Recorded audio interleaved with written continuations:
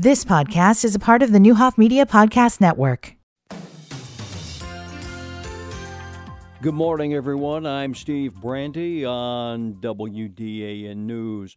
New Vermilion County Health Department Administrator Prince Danzo O'Day says he is settling into his position. He presented a plan to the Vermilion County Board of Health on Tuesday evening to reorganize the department. Dr. Danzo O'Day says one thing he would like to do is create the position of Nurse Clinician Disease Intervention Specialist.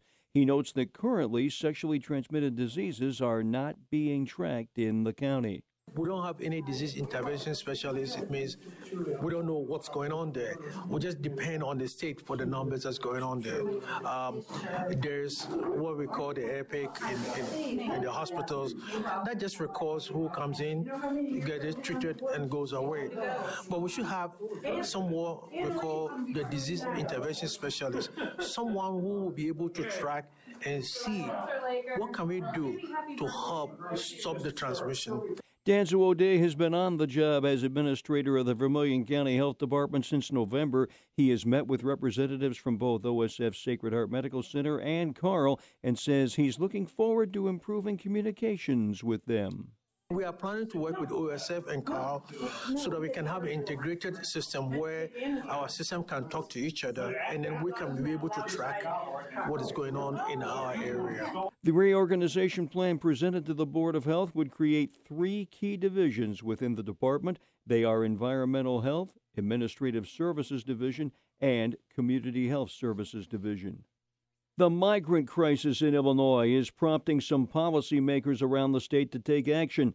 Thousands of migrants have been transported to the state from the southern U.S. border. A group of Republican lawmakers are introducing a package of bills in connection with the mounting costs. State Rep. John Cabello says Illinoisans should not have to pick up the tab for migrant health care. With the bills mounting on their table, trying to pay for health insurance, yet you come here illegally and you get health insurance?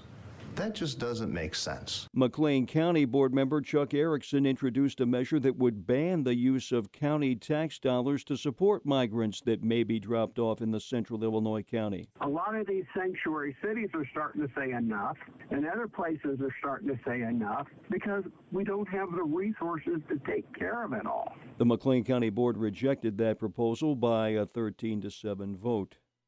No injuries from Tuesday night and Wednesday morning house fires in Danville, one at 839 John Street, one at 1003 Kingdom Street. More on our website, VermilionCountyFirst.com. From the VermilionCountyFirst.com news studios, I'm Steve Brandy. You've been listening to the Newhoff Media Podcast Network. For more, visit newhoffmedia.com.